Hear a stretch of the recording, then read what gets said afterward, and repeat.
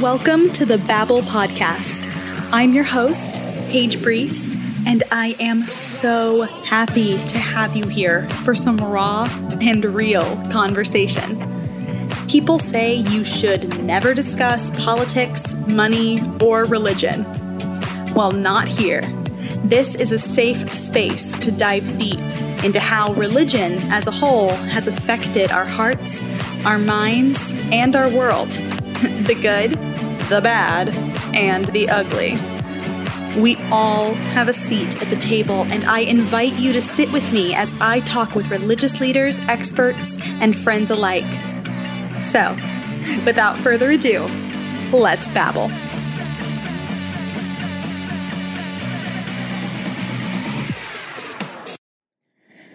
Hi, everybody. Welcome back to another episode of the Babble Podcast. Thank you for pushing play today. I'm really happy that you're here.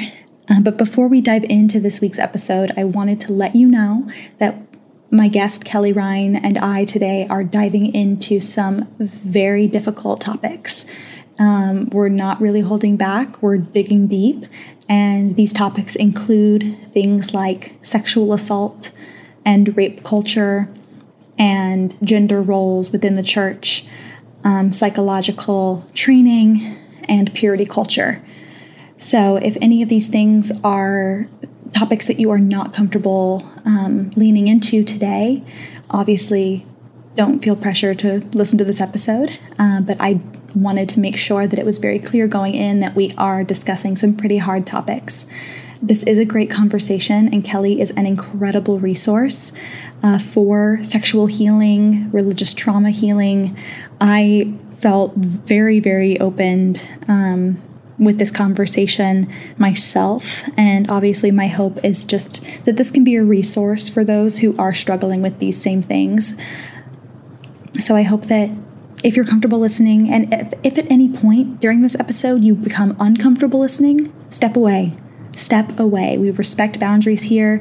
There's no judgments. There's no expectations. There are always boundaries. I love you very much. And I hope that if you are going to listen to this episode, that you enjoy it. It is an incredible conversation. It really is. We really, really break some things open. And I'm very thankful for it. But yeah, be aware. I love you. Enjoy this episode.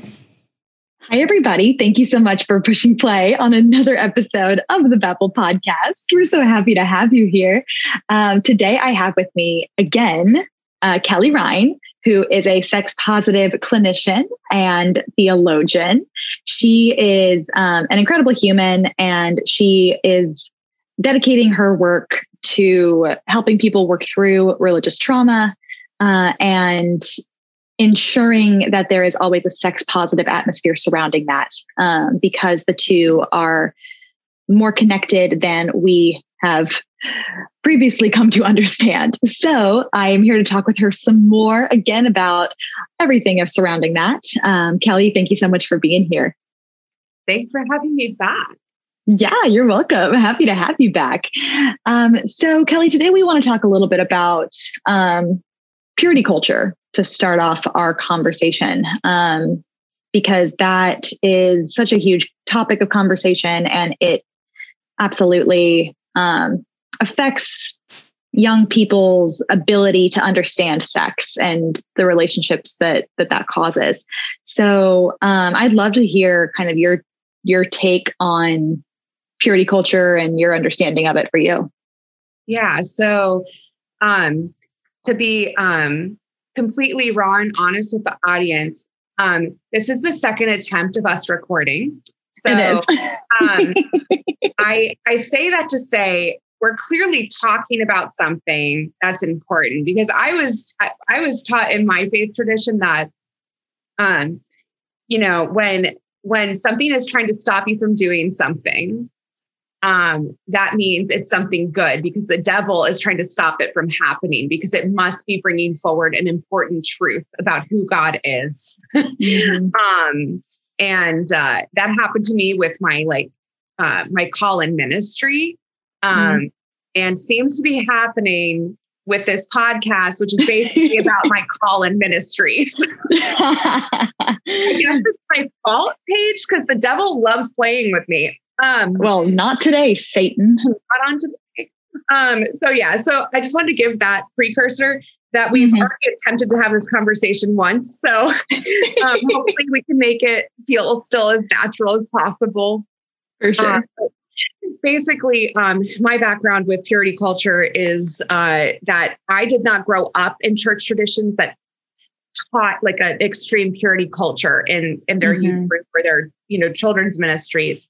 However, I was very good friends with people who did have those faith traditions that taught that purity culture was essential to their well-being, to their, to their holiness, to their ability to be a sinless person and be as close to God as you can.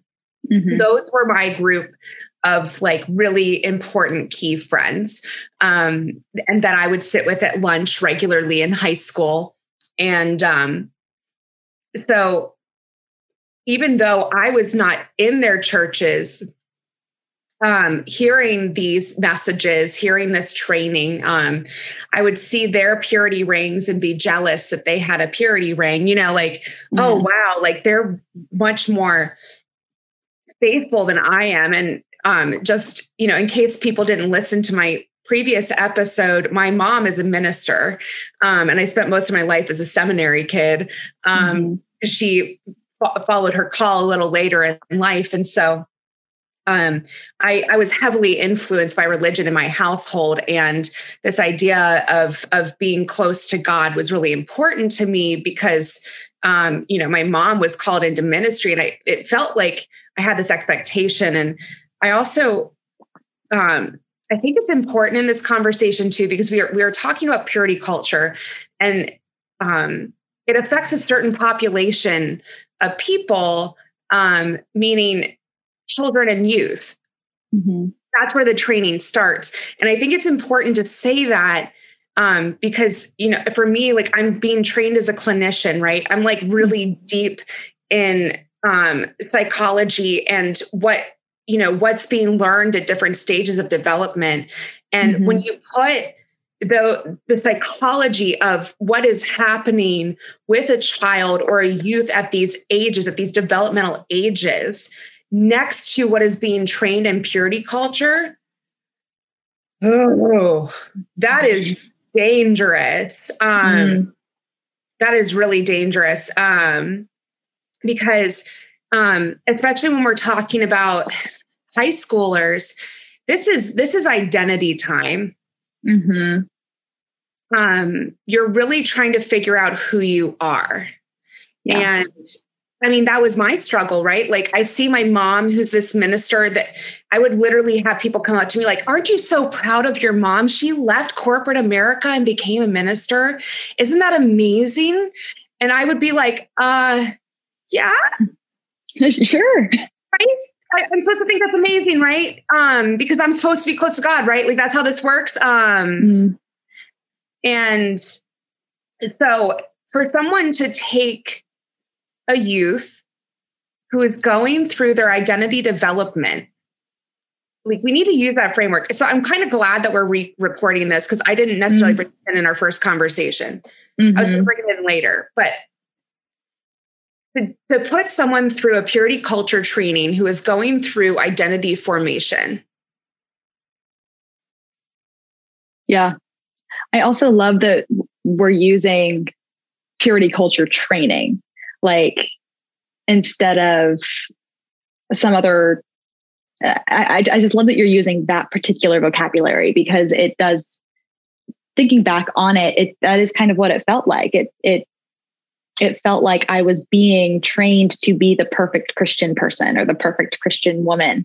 But it was under the guise of, oh, this is just the truth. This is just us teaching you what's correct. And there's no other option, basically. Right. Yeah. So essentially what you're displaying there and just saying that is, what exactly is the danger of teaching a youth purity culture at formational age? They are not at the point where they can necessarily make a choice as to whether this feels right to them or not. Mm. Right? Like we as youth are so influenced by our peers. Mm-hmm. We are so influenced by our peers. We want to be liked. We want to be accepted. And we're trying to figure out how we do that. Yeah. We're trying to figure out, okay, so if I wear these kind of clothes, if I post these kinds of things on Instagram, maybe I will be popular and liked, right? Like there's a reason that high school movies are timeless. Mm. Because it's always the same problem. Yeah, there's new technology, but that problem existed in handwritten notes passed underneath the desk before we had phones, right? Right. I just aged myself. It's fine. That was my favorite thing to do. I loved passing notes. It was so scandalous. My God, passing notes are the best. So yeah, like if you think about it in that context, it's really scary. You are forming someone's identity unwillingly. Mm-hmm. They don't really, because of the place of development they're in, they don't really have the authority in their own body yet to say, no, this isn't okay, or to challenge it. Some children and youth are born with stronger wills than others. Right. Mm-hmm. And then, you can get really psychological about this, because then I would have to go back to like the beginning of their development. Right. But that's important to point out that certain people are more susceptible to the dangers of religious abuse or trauma than others because of the house that they grow up in, right? Mm-hmm. Whether their caregiver was there or not, and whether, they developed issues with attachment. So you put those factors in play, there's a huge population of people who are really susceptible to the dangers of purity culture, and having it be part of their identity formation in a way that could end up with them dead. And I that sounds extreme, but it's true. And there's one story that really particularly affected me deeply when I was in seminary. So at that time, I was pursuing ordination in the Methodist Church. And so I was really highly involved with the Reconciling Ministries, which is the LGBT, essentially organization of the Methodist Church that is trying to work toward getting the Methodist Church to be more inclusive toward queer people. Mm-hmm. And in my time doing that work, I came across a really horrific story of a youth, again, formational age, right? Very, identity. Like this all, you have to keep these things in mind. Their youth leader found out that they were gay, basically shamed them in front of the whole youth group, told them that they couldn't go on a trip. And despite the fact that this youth's mother was so loving and so accepting of this child's identity as gay, despite, the work that she did to say, you know what, this church can suck it. We're out of here. That was wrong. That's not okay. This youth died by suicide at like 21. And that to me is the danger of purity culture, because you are doing this at this really crucial age of the formation of someone's being, of when they're figuring out, this is who I am and what I want to be and what I want to do. And if you train a person, I say train, if you would train a person that if they have sex, any kind of sex, I'm sorry, I'm getting angry now. Wow. No, that's okay. I'm sorry. Ooh, if you say to a person that they cannot have any kind of sex, oral, anal, they can't masturbate, they can't, all of these things, can't have penetrative sex. You train that into someone during identity formation, and then something happens, whether by choice or not. What are they going to do with that? You have now formed them to believe that they are lesser than if that happens with someone who is not their spouse. And what are they supposed to do with that? And this is what we were talking about on the previous not recorded episode. Right? What is someone supposed to do with that? Like, they don't train you for when or if sex happens outside of that union. Right. They train you to not do it. They don't train you for what happens if you do. There is no talk about what the road to forgiveness looks like. And so you have now formed this youth who may or may not have chosen to have a sexual relation outside of marriage, to believe that they are now lesser than, that they are not enough, that they are forever sinned. They cannot recover from that because you haven't trained them how to. Yeah. And I experienced that myself. We were talking about this in the previously recorded episode, where that was a huge thing for me in my college years with the relationship I was in college, because we were trying so hard to be that Christian couple that did all the right things and, didn't do anything impure and all that shit. And well, not shit, but just like, all of that jazz. And every time we did end up messing around, we never had actual sex, but we did everything. But every time we did that, it was immediate shame and having to and we'd usually end up fighting because it was, why and one of us would end up blaming the other, like, oh, why did you suggest we do that? That was wrong. You should have known better. And it was just incredibly unhealthy, incredibly. And every time we would walk away from a night like that, I would go to my friend group who were also religious and feel like I just had a big scarlet letter on my chest.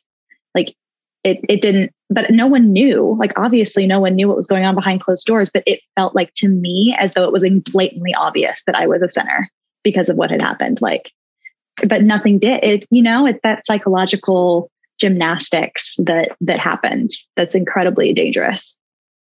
Yeah. So now I want to take the image that you just presented, and I want our listeners to imagine that same scenario, but for someone who was sexually assaulted as a child. So let's say you were 3 or 4 years old. Something happened where an adult took advantage of you. You didn't necessarily understand what was happening, what was going on, but you knew it didn't feel right, but it felt good. There was all these things that happened. Fast forward to being 10 or 11, you're in church. They're starting to teach you about what is purity culture and what is sex. And you're starting to understand that what happened to you at 3 or 4 might have been sex. And now you're being told that that's wrong. Right. And that's sinful.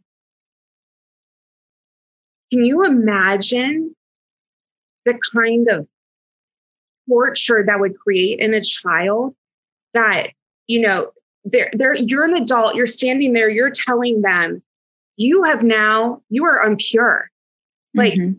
I don't care if you're 3. I mean, that's not what they're saying, but that's probably how that 10-year-old is interpreting it, right? you are now unpure. Like, you've been unpure this whole time.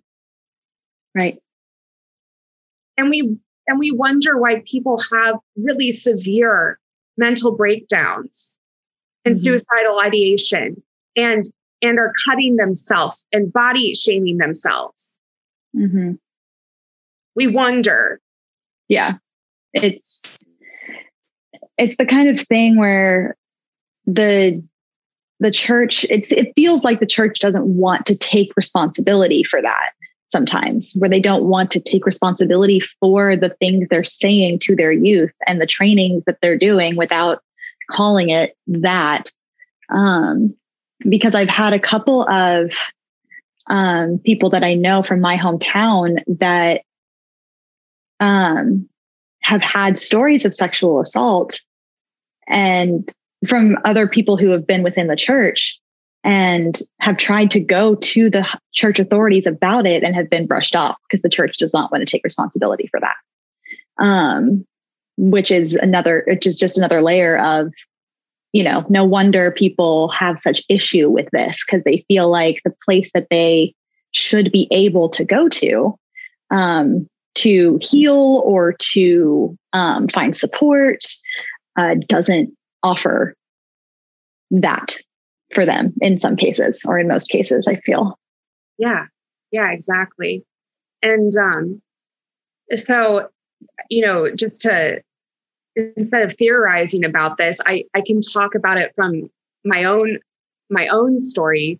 I can't give many details, but of course. I was sexually assaulted in high school. And that, like, as I've done like my therapeutic work over time, I've come to realize that assault and the fact that I was surrounded by friends who were steeped in purity culture had a really significant effect on me. I really couldn't, for the longest time, even acknowledge that was an assault. I didn't realize it was an assault until the Me Too movement happened. And I started hearing other people's stories. Yeah. I realized, like, there was nowhere in that incident where I provided consent. Nowhere. And I was trapped. I didn't have an opportunity to say no. I wasn't even dating them. I never kissed this person.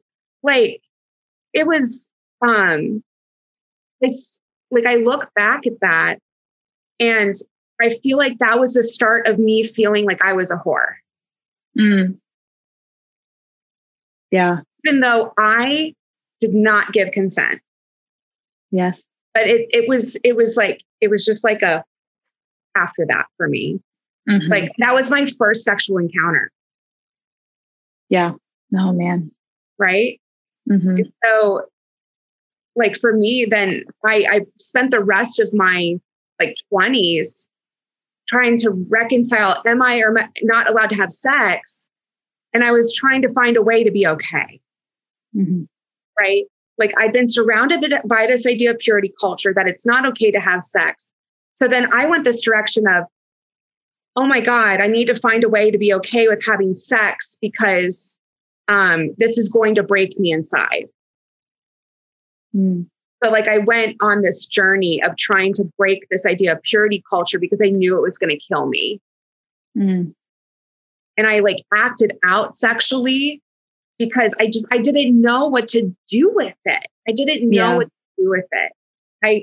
And then this kind of brings back a conversation I know we had kind of touched on with your relationship.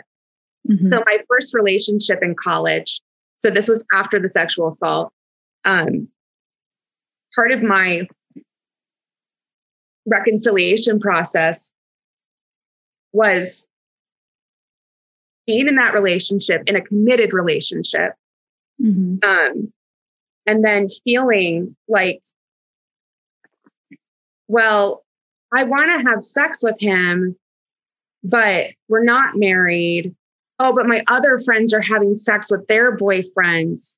I don't know what to do. Like, but then there must have been something like internal in me that's like, well, you're already impure. And so I decided to have sex with him, and then that turned into a demon for me. It turned into a trap. I went back into the purity culture trap because I didn't want to have sex with anyone but my husband. I still had this in my mind, but I only wanted to have sex with one person in my whole life.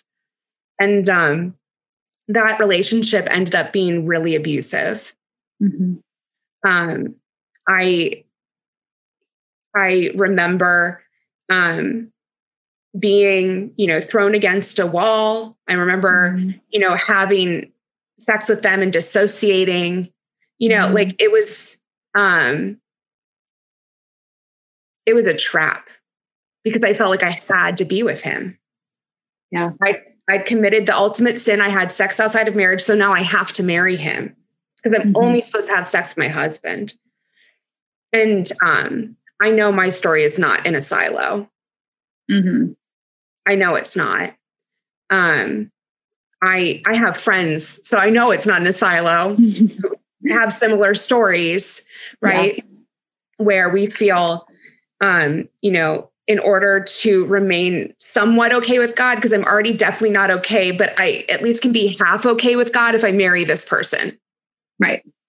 So we try to reconcile our sexual relation, and we will trap ourselves in a not good relationship because we're trying to at least be half okay with God. Right. Because it's better than being not okay with God. Exactly. Yeah, exactly.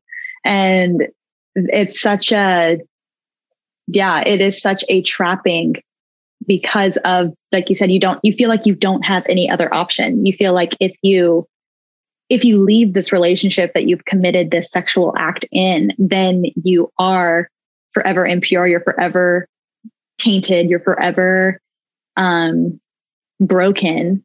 And there's nothing you can do to take that back. So might as well, to your point, just stay where I am, already partially tainted or partially broken, and just keep that and hope it doesn't get any worse. Right. Which is just such a damning psychological state to be in. And it sets a precedent for the rest of your relationship, for the rest of your life, really, that you are damaged goods and you aren't worthy of full happiness or full pleasure or full redemption, whatever you want to call it. But it sets that precedent that you are ultimately not 100% able or worthy. So it's hard, man. It's hard shit to come to terms with as a person who's gone through it. Like, for both you and me, both have our own stories with all of this. And yeah, I remember the biggest thing for me was when I did eventually have sex for the first time. It was with a person that I cared for deeply, and with a person who I knew cared for me. Like, it was incredibly mutual and beautiful, and it was consent all around. Like, we both knew what we were going into, and we said yes, and it was fantastically consensual. But as soon as we were finished, I had to sit up in bed and just shut down. Yeah. Completely. Because I had to sit there and be like, I have done this. I have made this choice. Am I damned? Like, I had to sit there and it felt like I was having a conversation with God, because at the time I was very much still a Christian. And was just like, am I done? Like, have I condemned myself? Am I done? And my partner, he didn't fully understand what I was processing, but he knew that was the first time I'd ever had sex. He knew that. So he was great. He just kind of sat up and put his hand on my back and was like, do you do you need to talk about it? Like, what do you need? And I had to be like, I need to just sit here for a second because I don't know what's going on in me right now. And it's, that's it's a very pared down version of the psychology that goes around purity culture, and then eventually breaking it, to your point, like acting out, if you will, and saying, I'm going to try and leave that behind, but you can't. It's still, even today, I still have intimacy issues because there are definitely times where I'm like, am I worthy of this? Am I supposed to like this? Is this okay for me to do? Even though I've been with my partner now for 6 years, Right.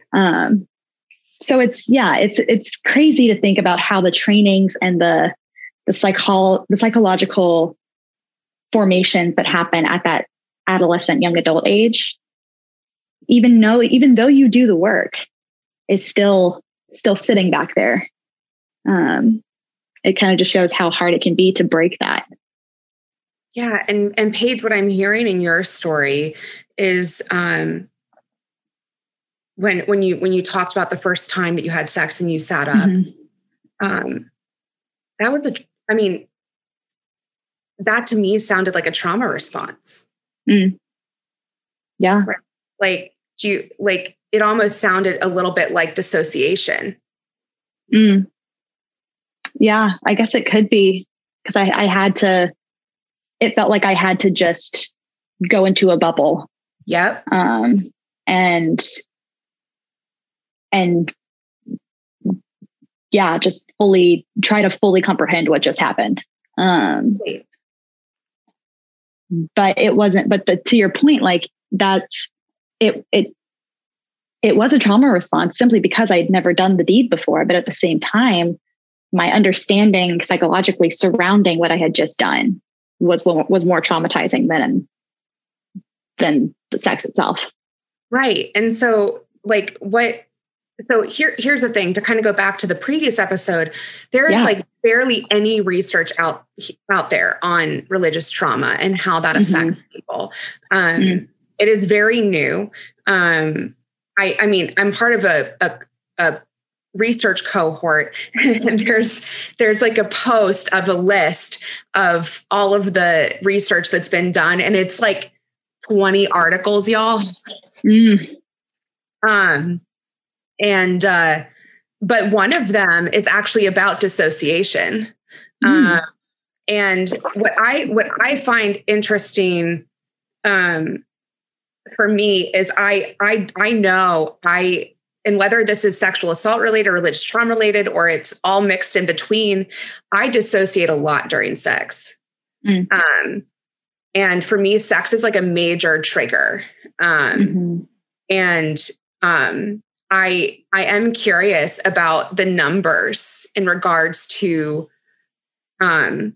exposure to purity culture and the trigger of sex and how that ends up presenting some kind of trauma. So for those who don't know necessarily what I'm talking about with what is dissociation, what is a trauma response, let me kind of pull that out a little bit.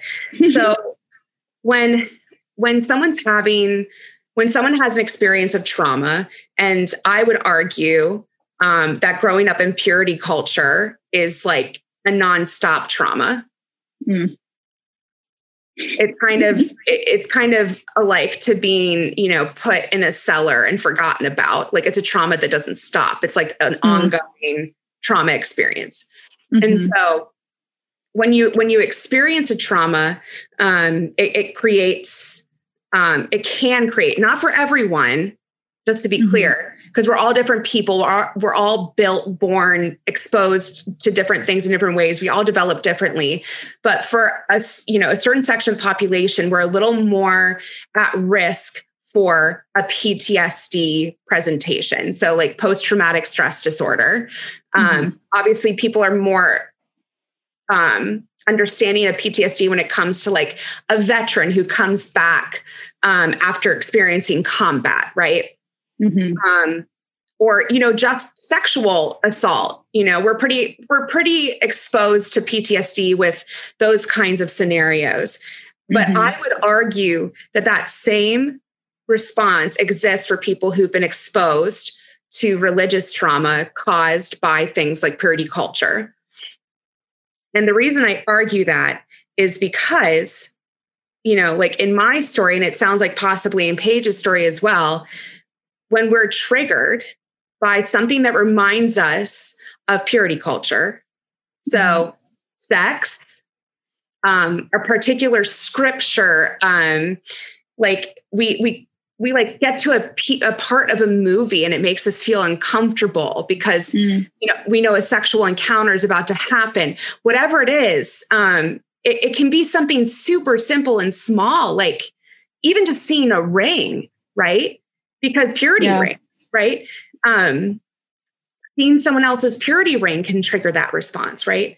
And then what happens is your body tells you, oh no, you're in trouble. It brings you back to that space in a way of feeling shamed, guilt-ridden, lesser than, whatever it is for you. And your body has to protect you from that. And so that can present in a lot of different ways. For me, a lot of the time, it's dissociation. And the reason dissociation is protective is because it's trying to check you out from the stressor. So essentially, your body's like, you can't handle this. This is too much. We're going to leave for a bit. Mm-hmm. When we feel like it's okay to come back, we'll let you know. and that's dissociation. So that's why, like, for me, having sex became a dissociative act a lot of the time, because I would go back to this idea of purity culture, of being shamed for what I'm doing, of feeling guilty. My body would not be able to handle that stressor. It would say, no, this isn't okay. This isn't okay. So I would go and shut down. Mm-hmm. And then I would reappear when it felt safe again. And I am curious about the numbers in regards to that. For people who have had that purity culture exposure. There's other different kinds of presentations. There's flashbacks, nightmares. I won't lie. I've had my own nightmares in regards to purity culture. So there's a lot of different presentations and ways that your body processes that. The way your spirit processes that. Even just having this conversation, my stomach is activated. I feel nauseous. And I would even encourage our listeners to pay attention to what their body's response is right now. Because it can be very telling. Yeah. For me, I feel just to let the listeners know, for me too, my chest feels contracted at the moment. That's kind of where I'm at. And I feel slightly, I wouldn't say lightheaded, but I feel a little lighter in the head as well, which is interesting. Yeah. And like, for me, like, it's usually in my chest, but for some reason right now, it's definitely like, it makes me feel nauseous. Like, whoa, like, this is a lot. And this might be extreme, but when we think about, like, this may seem silly to us outside of the context of this conversation, but when you think about people calling in a priest for an exorcism, the fact that I just said, I feel nauseous, and I'm talking about this purity culture, this trauma of sex, and you think about, the character in the exorcism vomiting, it makes you wonder, all of these presentations that we see that people interpret as, the devil coming in, or, whatever. I wonder how many of these presentations are actually hidden traumas, sexual, purity, all of that, presenting in the body, not knowing what to do with the pressure of that guilt and shame. Yeah. Yeah, absolutely. I mean, it's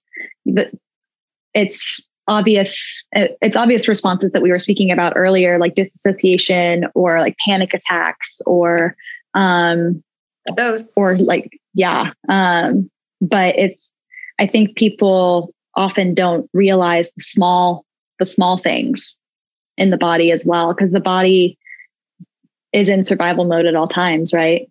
And so when you are triggered or when you are activated by something, even if it's small, if you could notice a change in the body and you can acknowledge that, it can help you be aware of it and be able to either learn how to deal with that a little bit better or learn what those triggers are and how you can avoid them or heal them. Because that's something it took a long time for me to understand too, because there were, obviously there was the disassociation from the first time I had sex with a person, but every time since then, I have noticed that, to your point, sometimes I disassociate, sometimes I have nightmares, sometimes I have many panic attacks where my heart rate just starts going. Mm-hmm. So and every time that happens, it's something a little different. It's never just because of sex. It's, maybe we tried something different and then that triggered me, or maybe, if we tried something different, maybe my partner didn't like it, then that triggers me. Or even if this is not just on sexual acts, but with, like wardrobe, if I decide to wear something a bit more revealing, that triggers me, even though I'm trying really hard to not, stuff like that. It's about being aware of these things and knowing what it's all part of the work, Yeah. I still can't wear short shorts. I can't do it. I can't, and really short dresses. Like I try, but I'm like so paranoid. I'm so paranoid. Yeah. I also I've gotten to this place of trying to fight against bras. Get them out. One, they're painful, and two, it's not natural. You actually lose muscle weakness because of bras. And this is so exposing. One time I chose, I was like, I really want to wear this jumper, but I don't want to wear a strapless bra because they're painful. And so I was like, I'm not wearing a bra today. Also, it had a lining. So it wasn't my, but I didn't it's always the nipples. What is it about nipples on women that are so sexualized? Fuck. Okay. I know. But I went to therapy. This is the only place I went publicly. I went to therapy, and my therapist commented on it. She was like, "You're really closed off today," because I was sitting like this, covering. Yep. And I was like, "Yeah, I'm not wearing a bra. That's why." But now, in this moment, I'm realizing I'm like, no, wait, this all just goes back to purity culture trauma. And not feeling like I'm allowed to do certain things or present in certain ways in public. It all goes back to that. Yeah. It's insane. It is incredibly, it is so incredibly influential on people's everyday decisions and we don't realize it. It just becomes internalized and it becomes your norm. And when you either start to see people going outside of that or you have people start questioning you of oh, why don't you, it's my boyfriend does that all the time where we'll be going shopping and I'll try something on and it ends up being maybe a quote unquote too short or too low cut or something like that. And from him, he's like, you look great. You should buy it. And I'm like, what are you talking about? I can't wear this. And he's like, why not? You look great.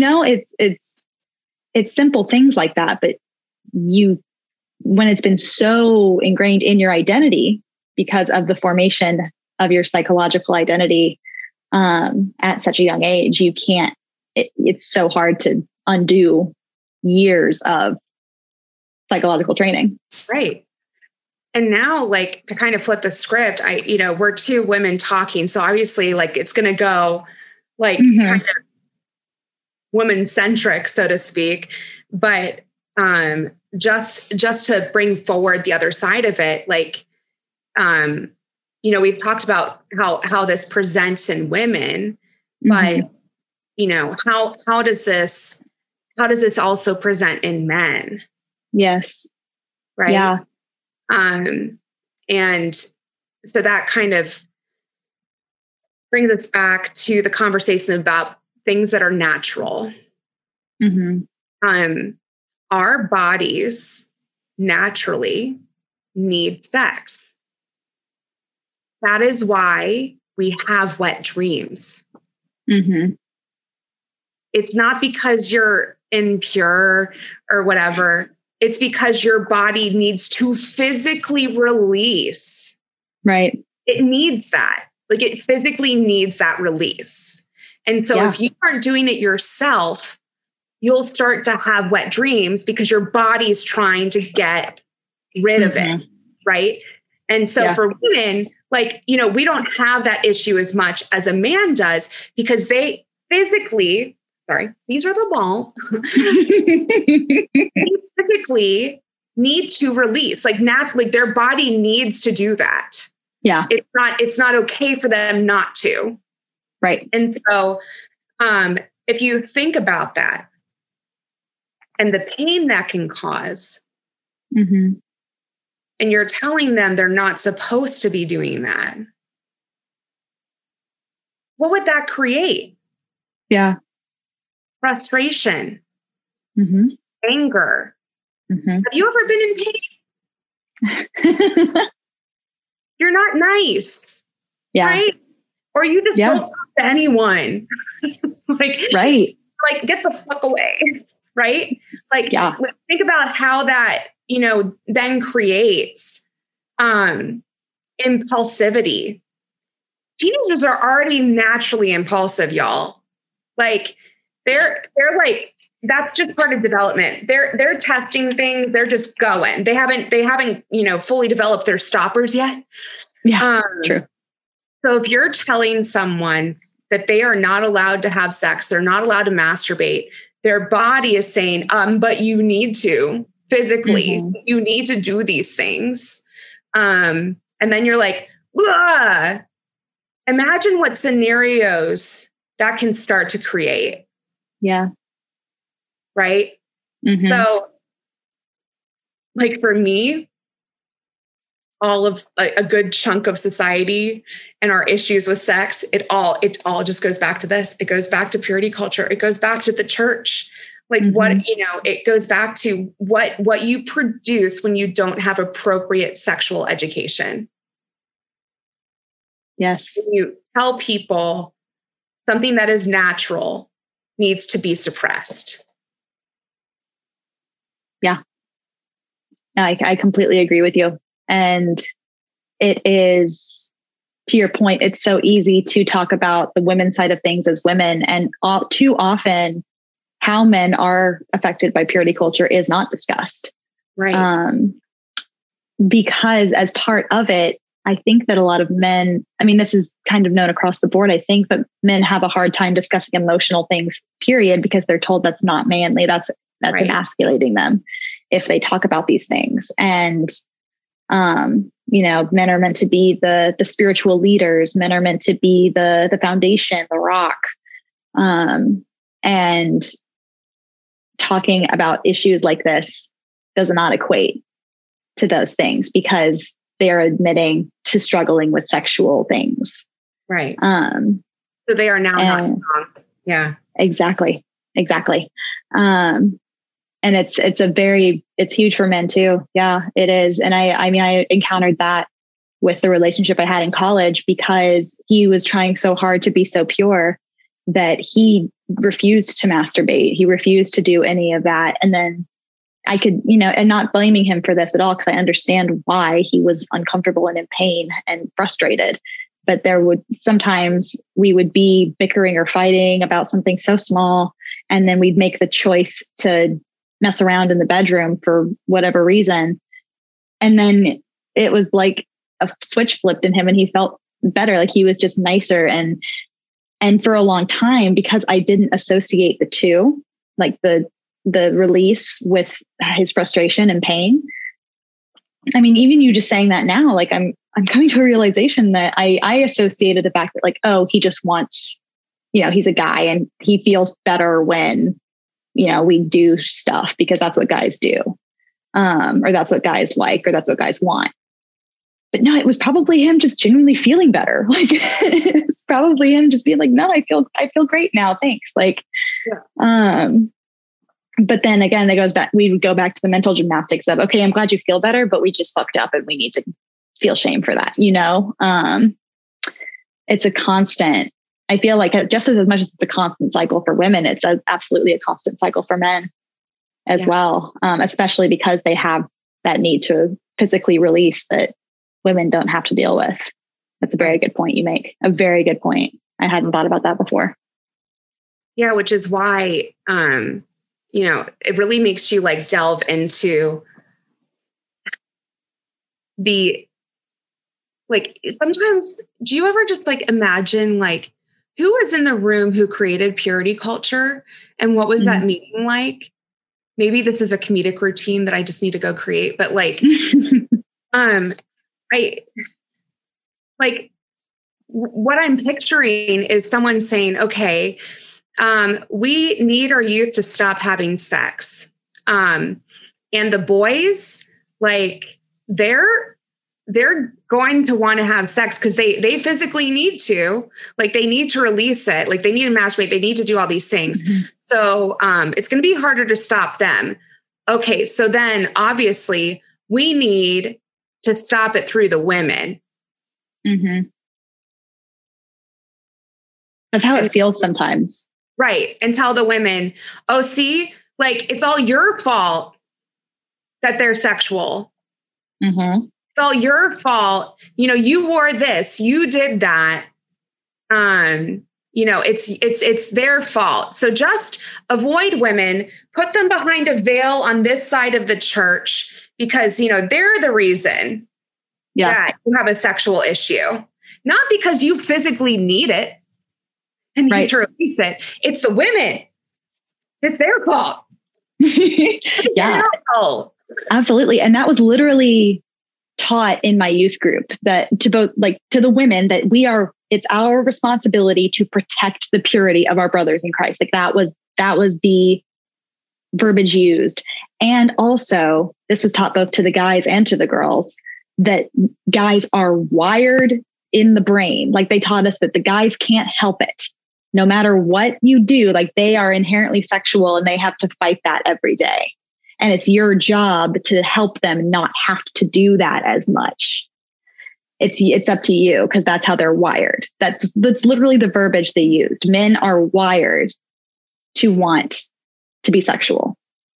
Women are not. That was another bit. You have to make sure that you don't lead them to that. Because that's not a part of you. You're the support, you're the caring, nurturing, loving. They're the sex machines over there. So make sure that you do everything in your power to not tempt them to act on the sex machine tendency that's wired into their brain. So that was literally taught in my youth group that men are wired to be that way, which I always thought was strange. I always thought that was very strange verbiage to use. And it affected the guys in my youth group because I dated a couple of guys in my youth group and we'd constantly have conversations about them saying like, I feel like, they're telling me that I'm wired this way, but that doesn't feel right. But I know I have sexual urges, but I don't know. They're telling me it's wrong. So it feels wrong. But it also like, I feel they were so conflicted because they didn't know if they were supposed to, if it truly was their biology or if it wasn't, and it was hard to watch, honestly. Yeah. And then as you hear, as you talk out those narratives, you hear the language of rape culture. Mm. Yeah. Right? Like where did they even learn that it was the woman's fault that that they're like this? Right. I mean, you just said it. It was taught in my church. It was taught in my church. How many times have we heard a story where a woman is raped and blamed for the rape? I think like all of them. Pretty much. It feels like it. Yeah. Right? Like we are always blamed. It was our fault. We were tempting. And so then that gives the assaulter the excuse to relieve themselves from the sin. Well, actually it was the woman who sinned. So I'm not, I only have, this goes back to the half sin bullshit, right? It really does. Oh my God. Wow. Okay. It goes back to the half sin thing. It really does. Like, oh, well, actually, she started it. So she's the real sinner, which is why we constantly call women whores, right? She's the real sinner. She tempted me. So I had sex. So yes, I did a bad, but I only did a half bad because really it was her fault. Right. Right. You could trace that ideology all the way back to the Adam and Eve story. People like, oh, Eve was the whole sinner. She initiated the whole thing, gave Adam the apple. It's her fault. Adam just trusted her and that was his demise. That whole bullshit. Right. Exactly. Yeah. So it, that's kind of, once you actually talk it out, it's kind of a scary thing to think about, where if you go back to, someone who is a youth who is young, and they've created this narrative for themselves. And then the first time it happens, they blame the woman or the girl in that case, because, we're talking about teenagers here.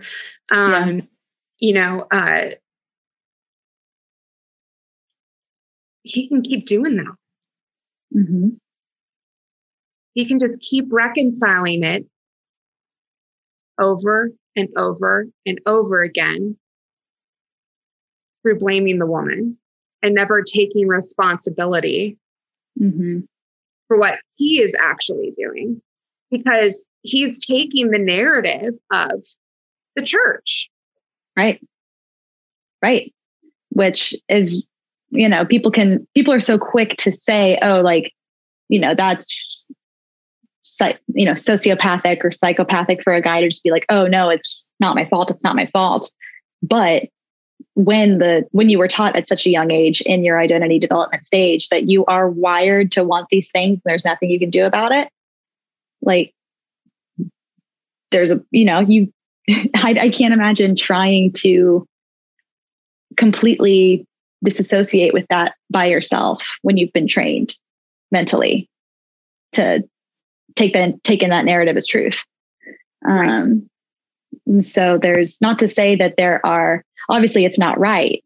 And I'm not saying that, we should excuse men for using that as an excuse to keep doing the things they do, if they are an assaulter. But it just calls into question, where, to our point, where it all started and why people think the way they do. Yeah. A lot of, in therapy, the trigger word here is and. It's not an or, right? It's men need to take responsibility for their actions. And we recognize where these actions started. That maybe the narrative that you are holding on to is not necessarily directly your fault from the beginning. Right. Right. And for me, as someone who feels called to religious trauma and trying to find a way to rid the world of that, it's an important conversation because this is not an individual issue. If it was individual, it would be small scale. It's not. It's large scale. It's large scale. The issue is very big. And Yes. so that's why I feel it's so important for me to pursue research around, how can we heal religious trauma, not just from the individual, but from essentially like a restorative justice model, because it needs to involve everyone. It needs to involve the individual and helping them get to a better place. It needs to involve reconciliation with their family, depending on the scenario, and then reconciliation with the church. We need to be working with the religious institutions. And this applies to all religions. I just want to be clear, because all of us in the major Abrahamic faiths have purity culture issues. All three of them do. And so it all goes back to the institution. What are these institutions teaching our children and our youth? And how is that producing dangers in adulthood and even in late youthhood? Right. Yeah. So, it's not a silo. It's not an individual. This is a bigger issue that starts at an institutional level. So if we don't address what's happening in the institutions, we don't address purity culture, we don't address conversion therapy, we don't address these things, we're going to continue to have people with severe sexual trauma, and that is caused by religious trauma, right? It starts with religious trauma. Yeah. For a lot of people, not everyone, but the thing, and the other piece here, we're totally running out of time, but the other piece here is that we're a Christian nation. So even if you yourself are not going to a church, our culture is so ingrained in Christian culture that you are exposed to it, whether you like it or not. Right. And so even if you weren't like me and Paige and actually, were exposed to these faith traditions, you, on a like direct basis, you're still being indoctrinated by purity culture, because purity culture is running our nation. Yes, absolutely. I'm going to interject real quick. I'll let you finish your thought. There is a book called The Purity Myth. I'm going to link it down below, but it discusses all of this in detail, and it's an incredible book. It talks about media and movies, television, how the purity myth or purity culture permeates our entire society as an American culture. I'll link it down below. Continue. Yes, please. Yes. It's you, whether you're in it or you're adjacent to it, you are being affected by it. It is the reason that even if you didn't grow up in the church, you feel like you're a whore. It all goes back to this, because that's who's in charge of the narrative. It's always about who is in charge of these narratives. Who is the leader in a conversation? That's why white supremacy exists, right? Right. We are in charge of the conversation. We have the mic, right? Christians have the mic in the United States. And so that then bleeds into every piece of our culture, whether we like it or not. And so if we don't address it at the institutional level, it won't change on the cultural level. Yeah. Yeah. That's it. That's all we have to do. That's it. But it starts with conversations like these, and it starts with research like yours and work like yours, because you are one of the people who are spearheading this. Like you said, there are only a handful of research articles done on the topic of religious trauma. And it's like, obviously, as we've said in this entire discussion, it needs to be so much more than that. There needs to be more discussion. There needs to be more more deep dives into the research and into the psychology and into the narratives, because so many people are affected without knowing that they are affected, and there are serious ethical dilemmas there.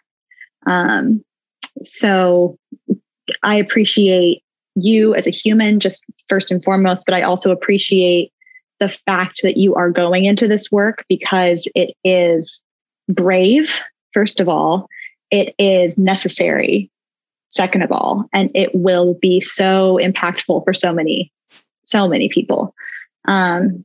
So Kelly, thank you so much for your time and your energy and your words, your expertise, and your storytelling, because even just with this conversation, it's a hard one to have, like we've said, but I hope that the people listening can feel how much you love what you do and how much passion you have for this work, and that it will help heal. Yeah. Thank you. You're welcome. Thank you. Oh man, I feel like we need to take a deep breath in. I know, right? Like everyone do a quick body scan. That's a therapist. Yeah. Yeah, I know. Like that. I've been doing a lot of breath work lately. So I'm just like, okay, everyone take a deep breath in and release it and let go of the tension. Yes. Have a conversation, breathe in, hold it, have a conversation with wherever the tension is being held in your body, say hello to it, recognize it. And then when you breathe out, let it go. You might need to do it a few times beyond how intense that tension is. Mm-hmm. It is a very helpful exercise and probably necessary after this episode. Yes. Yes, it is. Absolutely. Absolutely. We did go over time, but I don't care because we had so much to discuss. So, I hope that, I hope that people if people can't make it through that episode on the first try, I don't blame them. Because we dive deep into some crazy things. But even just for me, that conversation was healing. I feel so open. Same. So, and that's ultimately the point, right? It's just that if at the end of the day, people can listen to the conversation, and even if there's no healing involved, even if they can't fully process everything we say, if they just know that they are not alone in this journey, or know they're not alone in this process, because there are at least 2 other people who have similar stories or have been affected by purity culture, then that's all I want. I just want people to know they can sit here with us and be in this space and know they don't have to do it by themselves. That's all I care about. The mustard seed, right? Exactly. We planted the mustard seed. Yeah, exactly. And it will move mountains.